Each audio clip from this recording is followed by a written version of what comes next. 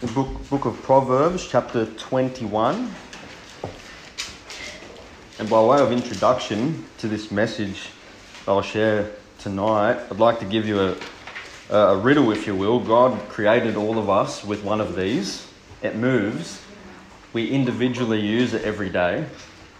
And it's a critical part in the most of our days. We critically use it while we're alive. Who can guess what this thing is? Tongue? It is. It's the tongue, that's right. The organ of speech. Yep. Notice verse 23 in chapter 1. Good guess. Whoso keepeth his mouth and his tongue keepeth his soul from troubles. Let's pray and we'll get into the message. Father in heaven, Lord God, we thank you for your grace. Thank you for loving us the way you do. Thank you for your word, for the guidance that it gives us. Thank you for directing our steps and ordering our thoughts, Father. Thank you for your salvation, this free gift of eternal life through your Son, our Saviour, the Lord Jesus Christ. We thank you, Lord, and we do pray that you'd continue to help us, Lord, understand your word pertaining to this little member that we all have. And I pray that you'd give me wisdom and that you'd be with my mind and that you'd be with my mouth. And I do love you, Lord, and do commit this time before you and pray in Jesus' name. Amen. So most of our problems that we have or will have in our life is due to the fact that we don't tame our tongue or control it like we should. And the book of Proverbs has much to say about the way we employ our tongues, and throughout the entire Bible we have examples both positive and negative pertaining to this little member, as well as commands given in the New Testament for us being the church of God pertaining to the tongue. The wisdom of God declares to us that we all have a choice in how we use our tongues every day. I'd like to share two main points from this proverb that we've read together. We see a personal responsibility and a painful reality. So we'll look at the first together. Whoso keepeth his mouth and his tongue. So we see this word used, whoso, which is any and every person. And whoso keepeth, the Bible says, his mouth and his tongue. Keepeth means to guard or to be careful, to protect, to reserve and preserve. And this word has the idea of exercising great care and watchfulness over the use of our mouths and our tongues.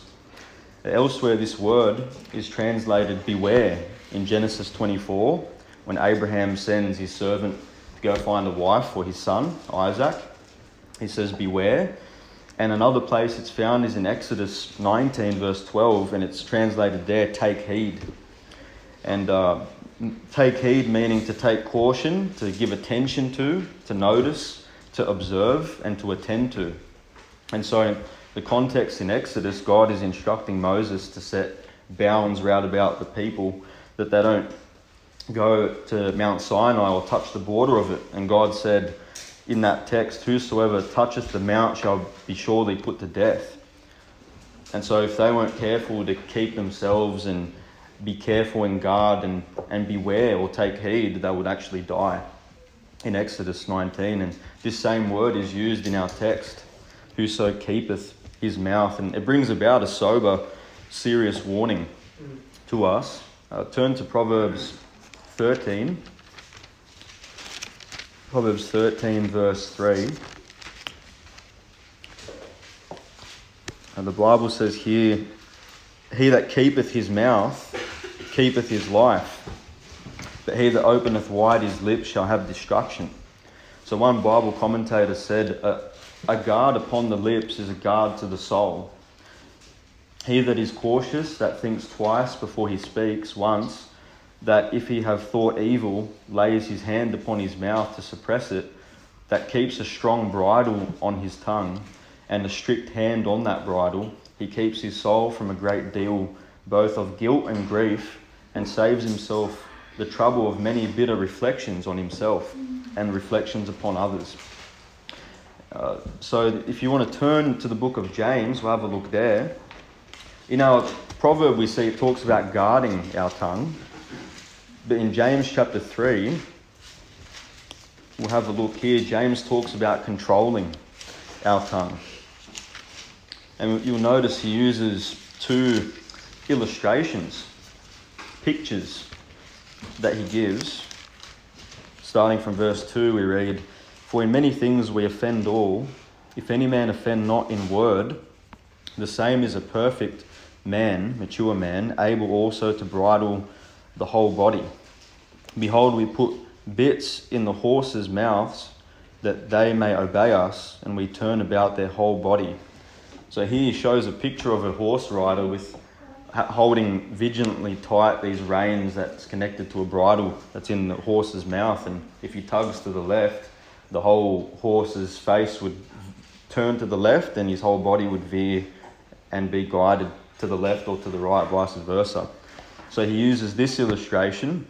And then verse 4, "Behold also the ships, which though they be so great, are driven of fierce winds. Yet are they turned about with a very small helm, whithersoever the governor listeth." And look where he goes with using these two illustrations in verse 5. He says, "Even so the tongue is a little member, and boasteth great things. Behold, how great a matter a little fire kindleth." And James, under the inspiration of the Spirit of God, he uses the horse and the ship tossed about in these fierce winds. And he uses these pictures to actually show that this little wheel, little helm, and this little bridle that controls the horse. And then he applies that and he uses that to then make us aware of the fact that the way we use our tongues controls us, and it can actually defile the whole body. And what comes out of the mouth first comes out of the heart, and the root problem is the heart. We see Jesus teach this in Matthew 15, verse 18. Jesus taught, "Those things which proceed out of the mouth come forth from the heart, and they defile the man. For out of the heart proceed evil thoughts, murders, adulteries, fornications, thefts, false witness, and blasphemies." And Jesus said to the Pharisees in Matthew 12 that out of the abundance of the heart the mouth speaketh. In verse 36, he says, "Every idle word that men shall speak, they shall give account thereof in the day of judgment. For by thy words thou shalt be justified, and by thy words thou shalt be condemned." And one Bible commentator says, "By a constant watchfulness over our words, we shall prevent abundance of mischiefs which an ungoverned tongue runs men into. Keep thy heart, and that will keep thy tongue from sin. Keep thy tongue, and that will keep thy heart from trouble." And in the Proverbs, the wisdom of God says, "Keep thy heart with all diligence." Who can remember the next part of that proverb? That's right. Yes, that coincides with our main proverb. Out of it are the issues of life. So if we don't keep our heart, there's no way in the world we're going to keep our tongue.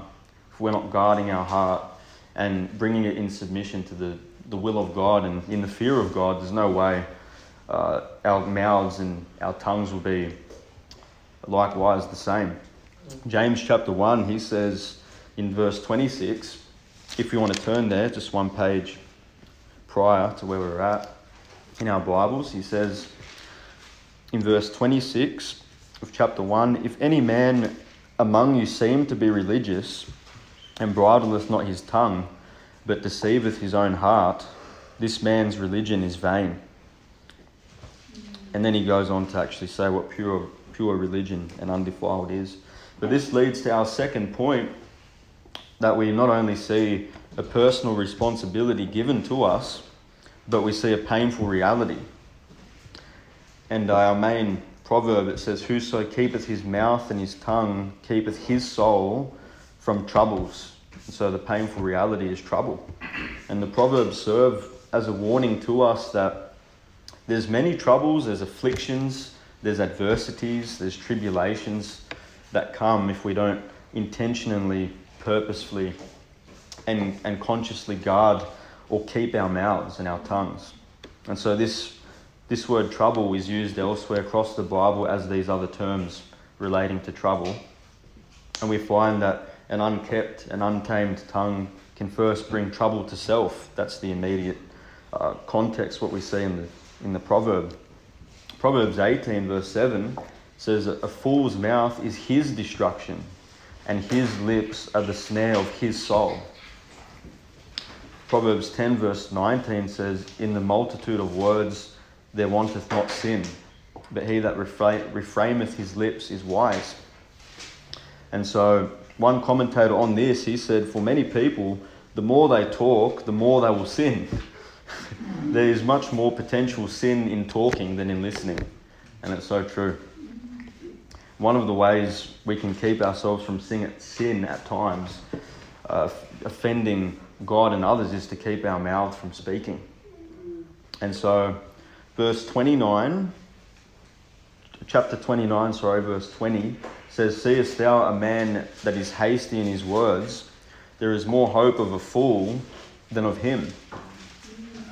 And how often times do you get it on the street before, trying to reach people with our words for Christ, and they're hasty in their words. "Oh, I live as it comes. I'll deal with it then. I'll cross the bridge when I get to it." They're so hasty with what they say, and they don't even consider the fact that they're rebels against God, and they're going to stand before Him one day and give an account. And that's what we're there to help them see their need for Christ. But they're rash with their mouth. But Solomon says in Ecclesiastes, "Be not rash with thy mouth, and let not thine heart be hasty to utter anything before God. For God is in heaven, and thou upon earth, therefore let thy words be few." And turn to Proverbs 6. We'll look at this. This is very sobering. In Proverbs chapter 6, we see how people can actually use their tongues and move their mouths to commit wickedness that God absolutely abhors and hates. In Proverbs 6, look at verse 16.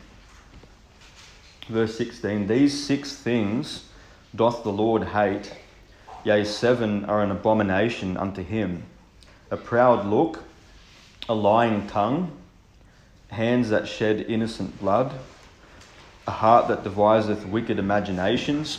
Verse 19, "A false witness that speaketh lies, and he that soweth discord among brethren." So amongst these 3 of the 6 abominations here have to do with the use of our tongue. 50% of what God hates is how people move their tongues and what they do with their tongue. So I'd like to bring to your attention, having seen this, that 2 of the 10 commandments actually deal with this admonition. "Thou shalt not take the name of the Lord thy God in vain." How do people do that? With their mouth.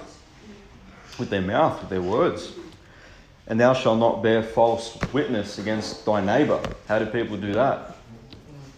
With their lips. The Bible declares that the soul that sinneth, it shall die.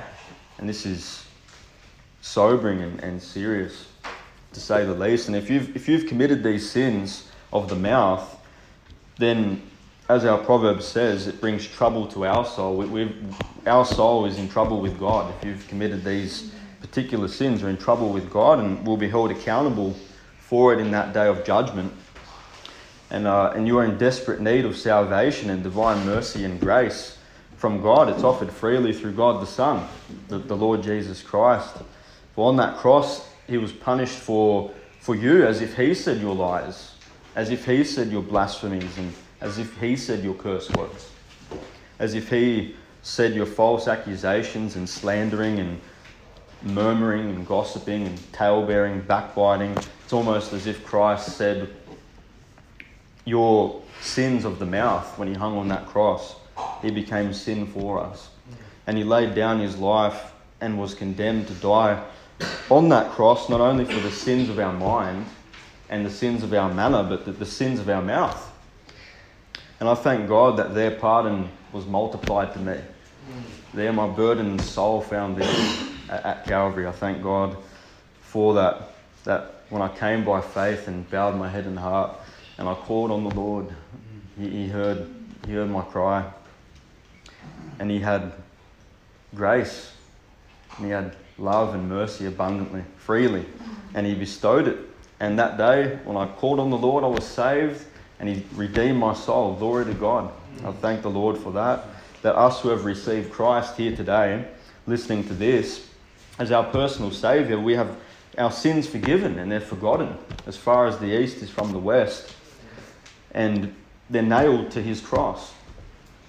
And they're remembered no more. We that have believed on the Lord, we now belong to the Lord.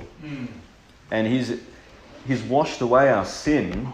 Think about that. He's washed away our sin and He's accredited to us the righteousness of Christ is given to us. Well, what a transaction. What a wonderful thing. And I praise God that Romans 5 verse 1, it says there's no condemnation to them that are in Christ. And so if the children listening to this are not in Christ, I plead with you to come to Christ, believe on the Lord. And that's where it begins. It's wonderful. And now, blessed be His name. He gives us His word, that we can renew our minds in how He'd have us use this tongue that He did give us. And we not only see in Proverbs 21 that our words bring trouble to self, for without Christ we're all deserving of hellfire.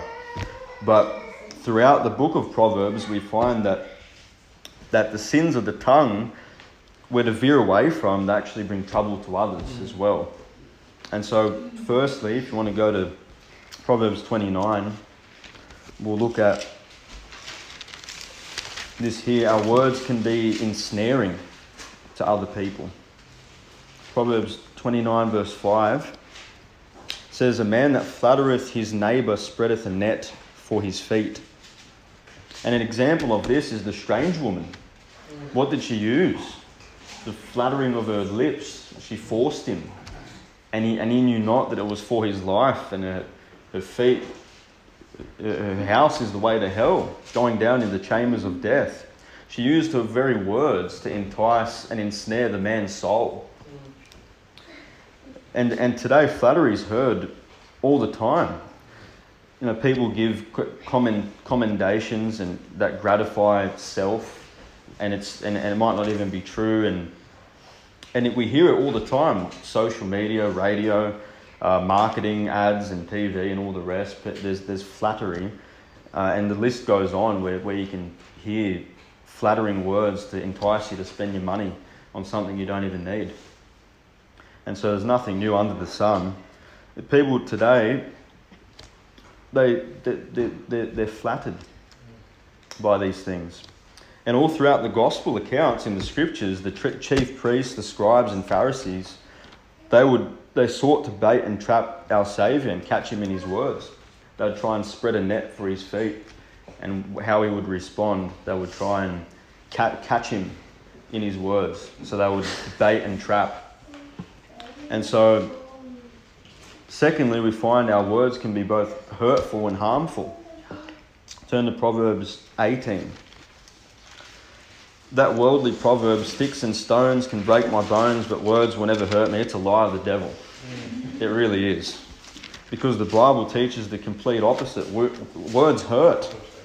And wounds that they inflict, they can take a while to recover. Notice verse 8. Proverbs 18 verse 8. The words of a talebearer are as wounds, and they go down into the innermost parts of the belly. And notice the descriptions that the psalmist gives about how harmful the tongue can be. For the sake of time, I'll quote these. But he says in Psalm 52, thy tongue devises mischiefs like a sharp sword, a sharp razor working deceitfully. Have you ever cut yourself with a sharp razor? Shaving or what would have you? It hurts. And he likens that to the tongue that devises mischiefs. And he says, whose teeth are spears and arrows, and their tongue a sharp sword. So here he compares how men use their tongues to three different types of weapons. that they pierce, they stab, and they destroy. They cut down. And evil men use their tongue to falsely accuse the godly and the righteous men that have gone before us to hinder and even stop the work of God. We see that in the scriptures.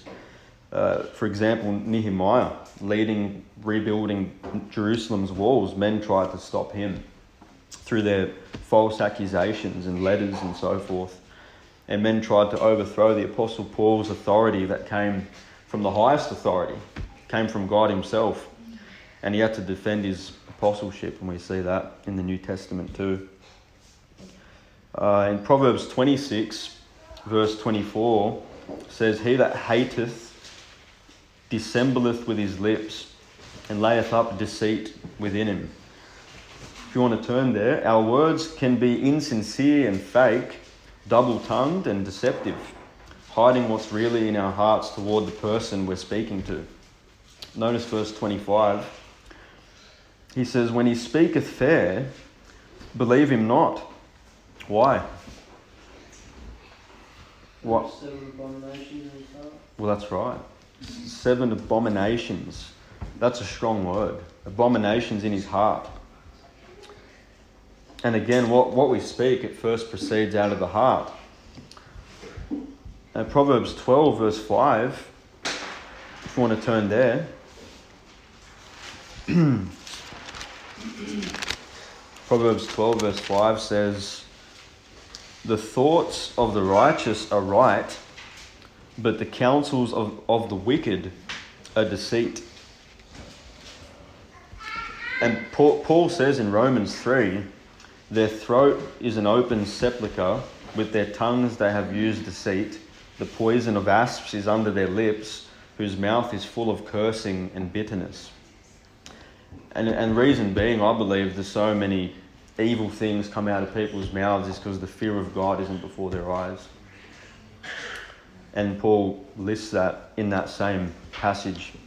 Later on, the fear of God is not before their eyes. Fourthly, our words can be corrupt and cancerous to our Christian life and hinder our spiritual growth in godliness. In Ephesians chapter 4, the Apostle Paul is writing to the church and he says, "Wherefore put away lying, speak every man truth with his neighbour, for we are members one of another." Verse 29, he says, "Let no corrupt communication proceed out of your mouth, but that which is good to the use of edifying or building up, that it may minister grace unto the hearers. And grieve not the Holy Spirit of God, whereby ye are sealed until the day of redemption." And this listed straight after that verse, it gives me the indication that corrupt speech and communication that comes out of our mouth, it grieves the Holy Spirit of God working in our lives. And this can cause us to be out from under the influence of the Spirit and in the flesh, exhibiting the works of the flesh. And Paul said, "In my flesh dwelleth no good thing." It's a wicked thing to be in the flesh. It's disgusting. And it's manifest by our mouth and our manner of speech. Once words are said, they can't be unsaid. And so it's a wise thing to think twice and speak once. One of the study Bibles I use, it says, words are powerful and how you use them reflects on your relationship with God. Perhaps nothing is so identifies Christians as their ability to control their speech. So then how does, seeing all these, just 4 things out of many, how we ought not to use our tongues, how does God want us to use them? The godly use of the tongue. Well, first and foremost, it's to call upon and confess to the Lord our faults and our sin in this area, because there's no doubt we definitely have sinned in this area. We're very quick and hasty to speak many a times. In Psalm 41 verse 4, the psalmist said, "Lord, be merciful unto me, heal my soul, for I have sinned against thee." And John says if we confess our sins, he's faithful and just. That's right, to forgive us our sins and to cleanse us from all unrighteousness. And so being broken over our loose tongues, just meaningless muttering, being broken over that and confessing to the Lord, it's a good place to start. Amen. Amen. Casting all your care upon him, for he careth for you. That's right. He does. Number 2, we can speak the statutes of God. We can. Psalm 119, verse 13, the psalmist said, "With my lips have I declared all the judgments of thy mouth. Make me to understand the way of thy precepts. So shall I talk of thy wondrous works. Let thy mercies come also unto me, O Lord. So shall I have wherewith to answer him that reproacheth me. For I trust in thy word." And look what he says in verse 43. "I take not the word of truth utterly out of my mouth, for I have hoped in thy judgments. I will speak of thy testimonies also before kings, and not be ashamed." And that ought to characterize a Christian, amen, to speak in the word of God boldly, with utterance, by the grace of God, through the Spirit of God. And we ought not to be ashamed of the testimony of the Lord. Christians are to be filled and saturated with the Word of God in order to have biblical responses to the trials that we're yet to run into in our life, as well as give biblical answers to others, especially if we're out on the streets with gospel tracts. But at the same time, knowing when to use wisdom and to speak not in the ears of a fool, because he will despise the wisdom of your words. That's what the Proverbs says too. So there's so much wisdom from the Proverbs, how to speak, when to speak, the right timing, place, right person. And I thank God that he uses his word and the Spirit of God, and he reminds us when we get washed and sanctified by the word of God. It's wonderful. Colossians 4 says, "Let your speech be always with grace, seasoned with salt, separated from the world." We ought not to sound like the world, "that ye may know how you ought to answer every man." And so there comes the biblical response according to wisdom. Proverbs 15, verse 23, if you want to turn there. Proverbs 15. In the Proverbs it talks about responding as well. Verse 23, the Bible says here, "A man hath joy by the answer of his mouth, and a word spoken in due season, how good is it?" It's when it's honest, it's helpful, it's spoken at the right time in a person's life to meet a particular need, and there's a word fitly spoken to you at a time. How good is it? For me, that was when I heard the gospel and I got saved. It was wonderful. Fitly spoken at the right time. Yeah, and the Lord used it, and I can repent and believe the gospel and called on the Lord.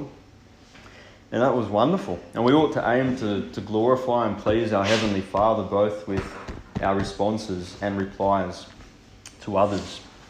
And that leads me to the third point, how God wants us, or would have us to use our tongues. It's to publish the glorious gospel. And to tell how great things the Lord's done for us, and how he's had compassion on our soul. It should be said of us like it was said of that man possessed with a legion of devils. The Bible says he began to publish in Decapolis how great things Jesus had done for him. And he had a legion of devils in him before. And now everyone, and the Bible says all men did marvel. This guy was just not in his right mind, not clothed. And he, the Lord had compassion and he went and published it. How do you think he did that? He didn't have gospel tracts. He had his lips. Yeah. Our bonds are loosed. And so we're saved to speak about it and share about it. And I thank God for that we're ambassadors for Christ. And turn to Proverbs 18. Proverbs 18 verse 4. The Bible says here, "The words of a man's mouth are as deep waters, and the wellspring of wisdom as a flowing brook." One commentator of the Bible said regarding this text, there is a spring of wisdom and knowledge in him, a well of living water springing up unto everlasting life, and from thence it flows freely and constantly, communicating itself liberally unto others, and ministering grace to the hearers for their edification. When we have been taught wisdom from God, we can impart wisdom to others with the help of God and through the Spirit of God. And it was said of Christ, I love this phrase, never man spake like this man. He spoke of Christ like this. As you read the scriptures in the Gospels, do you often stop and wonder how Christ would have said what we read in that particular situation? Whether he's talking to the woman at the well, or talking to the Pharisees, or to the lame and the sickly and the leprous and all the rest.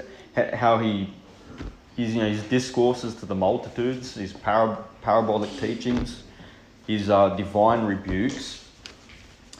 What a wonder that would have been to be there and listen to the speech audibly, of Christ in person, the Word manifest in the flesh. Even how he would have authoritatively proclaimed judgment upon unrepentant, wicked cities that were in unbelief, and how he would have prayed in the garden, and just in agony and earnest to God all night. It would have been a sight. What wonder, what wisdom, what a Saviour that we have. Warren Weasby said, "The Lord is blameless in what he is, righteous in what he does, and truthful in what he says." And that's how we ought to be, amen, endeavour to be more like our Saviour in all things. Proverbs 17, turn a page over, notice verse 7. Excellent speech, the Bible says here, becometh not a fool. And so excellent has the idea here of being like of great virtue, great importance, great value, worth, or useful words, useful speech. Excellent speech becometh not a fool. And so we ought to have this grace fitted in our lips by the Word of God and wisdom of God. And fourthly, we can sing the statutes of God. They give us a song. They put a new song in our lips. It's a wonderful thing. Psalm 119 verse 54 says, "Thy statutes have been my songs in the house of my pilgrimage." It brings sweetness to the soul. The Word of God does. And when they're in our hearts, they can outflow in our praise to God. I oftentimes find myself singing Psalm 119, what I know of it. Thy word have I hid in my heart, that I might not sin against thee. Blessed art thou, O Lord. Teach me thy statutes.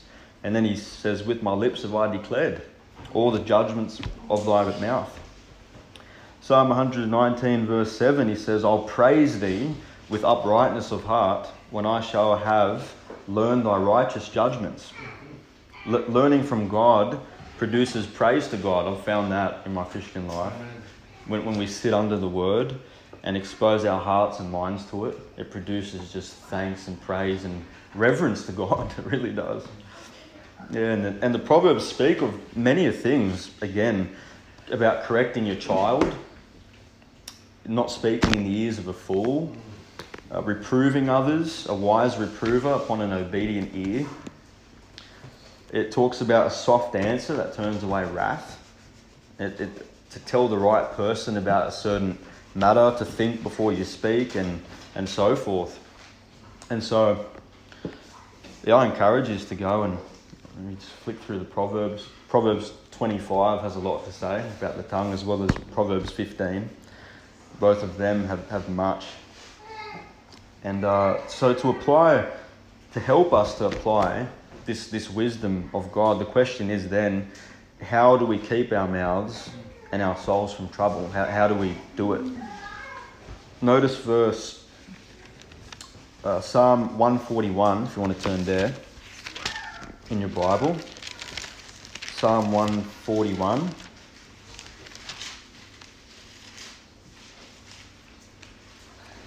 I believe this is where it ought to start. That we share this same petition of the psalmist in verse 3.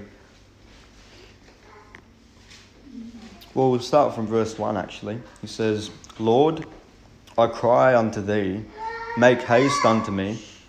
Give ear unto my voice when I cry unto thee. Let my prayer be set forth before thee as incense, and the lifting up of my hands as the evening sacrifice. Notice verse 3 now. He says, set a watch, O Lord, before my mouth. Keep the door of my lips. He's asking God to intervene and to set a watch. But be the guard of my mouth, Lord. He's showing utter dependence upon God in this area for help. Because there's no doubt we can't do it on our own. And history proves itself to be true. And purposing in our hearts, like the psalmist. Look at Psalm 17. So not only asking God, having this petition, set a watch, O Lord, but purposing it in our hearts. Similar to how Daniel purposed in his heart not to defile himself. We see this in a similar fashion in the Psalms. Psalm 17. Notice verse 3. Praise God, thank you, Lord, for the rain. Thou hast proved mine heart. Thou hast visited me in the night. Thou hast tried me and shalt find nothing. Why won't the Lord find anything in the psalmist? He says, I am purposed that my mouth shall not transgress. Concerning the works of men, by the word of thy lips, the word of God, I have kept me from the paths of the destroyer. Hold up my goings in thy paths, that my footsteps slip not. I have called upon thee, for thou wilt hear me, O God. Incline thine ear unto me, and hear my speech. Show thy marvellous loving kindness, O thou that savest by thy right hand them which put their trust in thee, from those that rise up against them. Keep me as the apple of the eye. Hide me under the shadow of thy wings. From the wicked that oppress me, from the deadly enemies who compass me about. They are enclosed in their own fat. With their mouth they speak proudly. And so this psalmist here, he purposed that he would not transgress with his mouth. Notice Psalm 119. Psalm 39, turn there.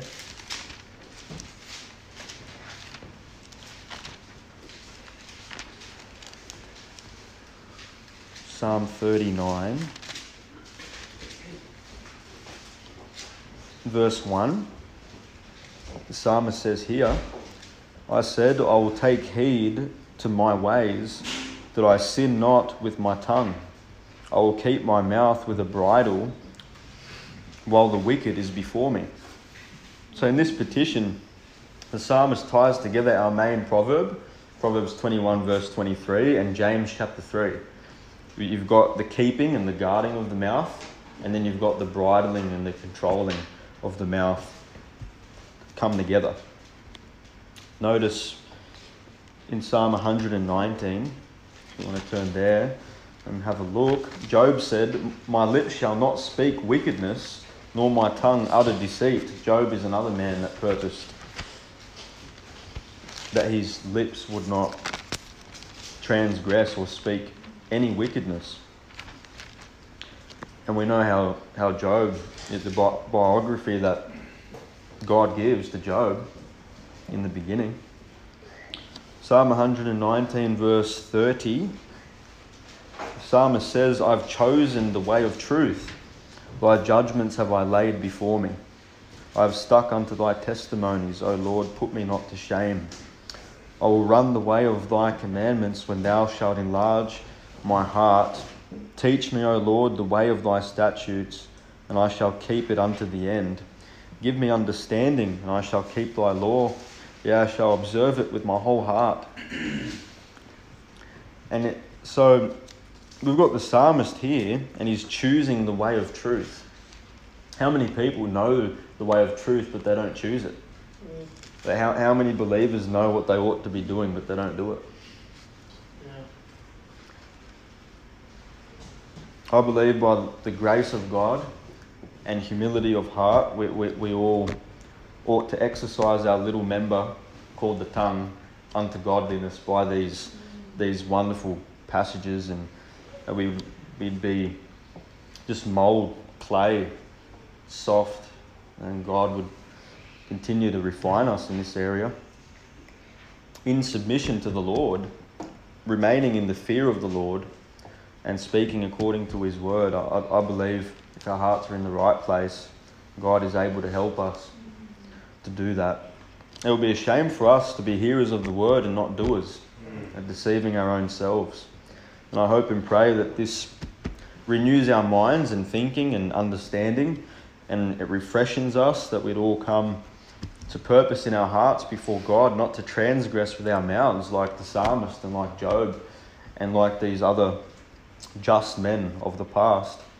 And if we do transgress with our lips, I praise God that we have an advocate with the Father, Jesus Christ the righteous, and we ought to be sensitive and to confess and forsake and be sensitive to sin. And may God help us always be sensitive to sins in our own life first and foremost,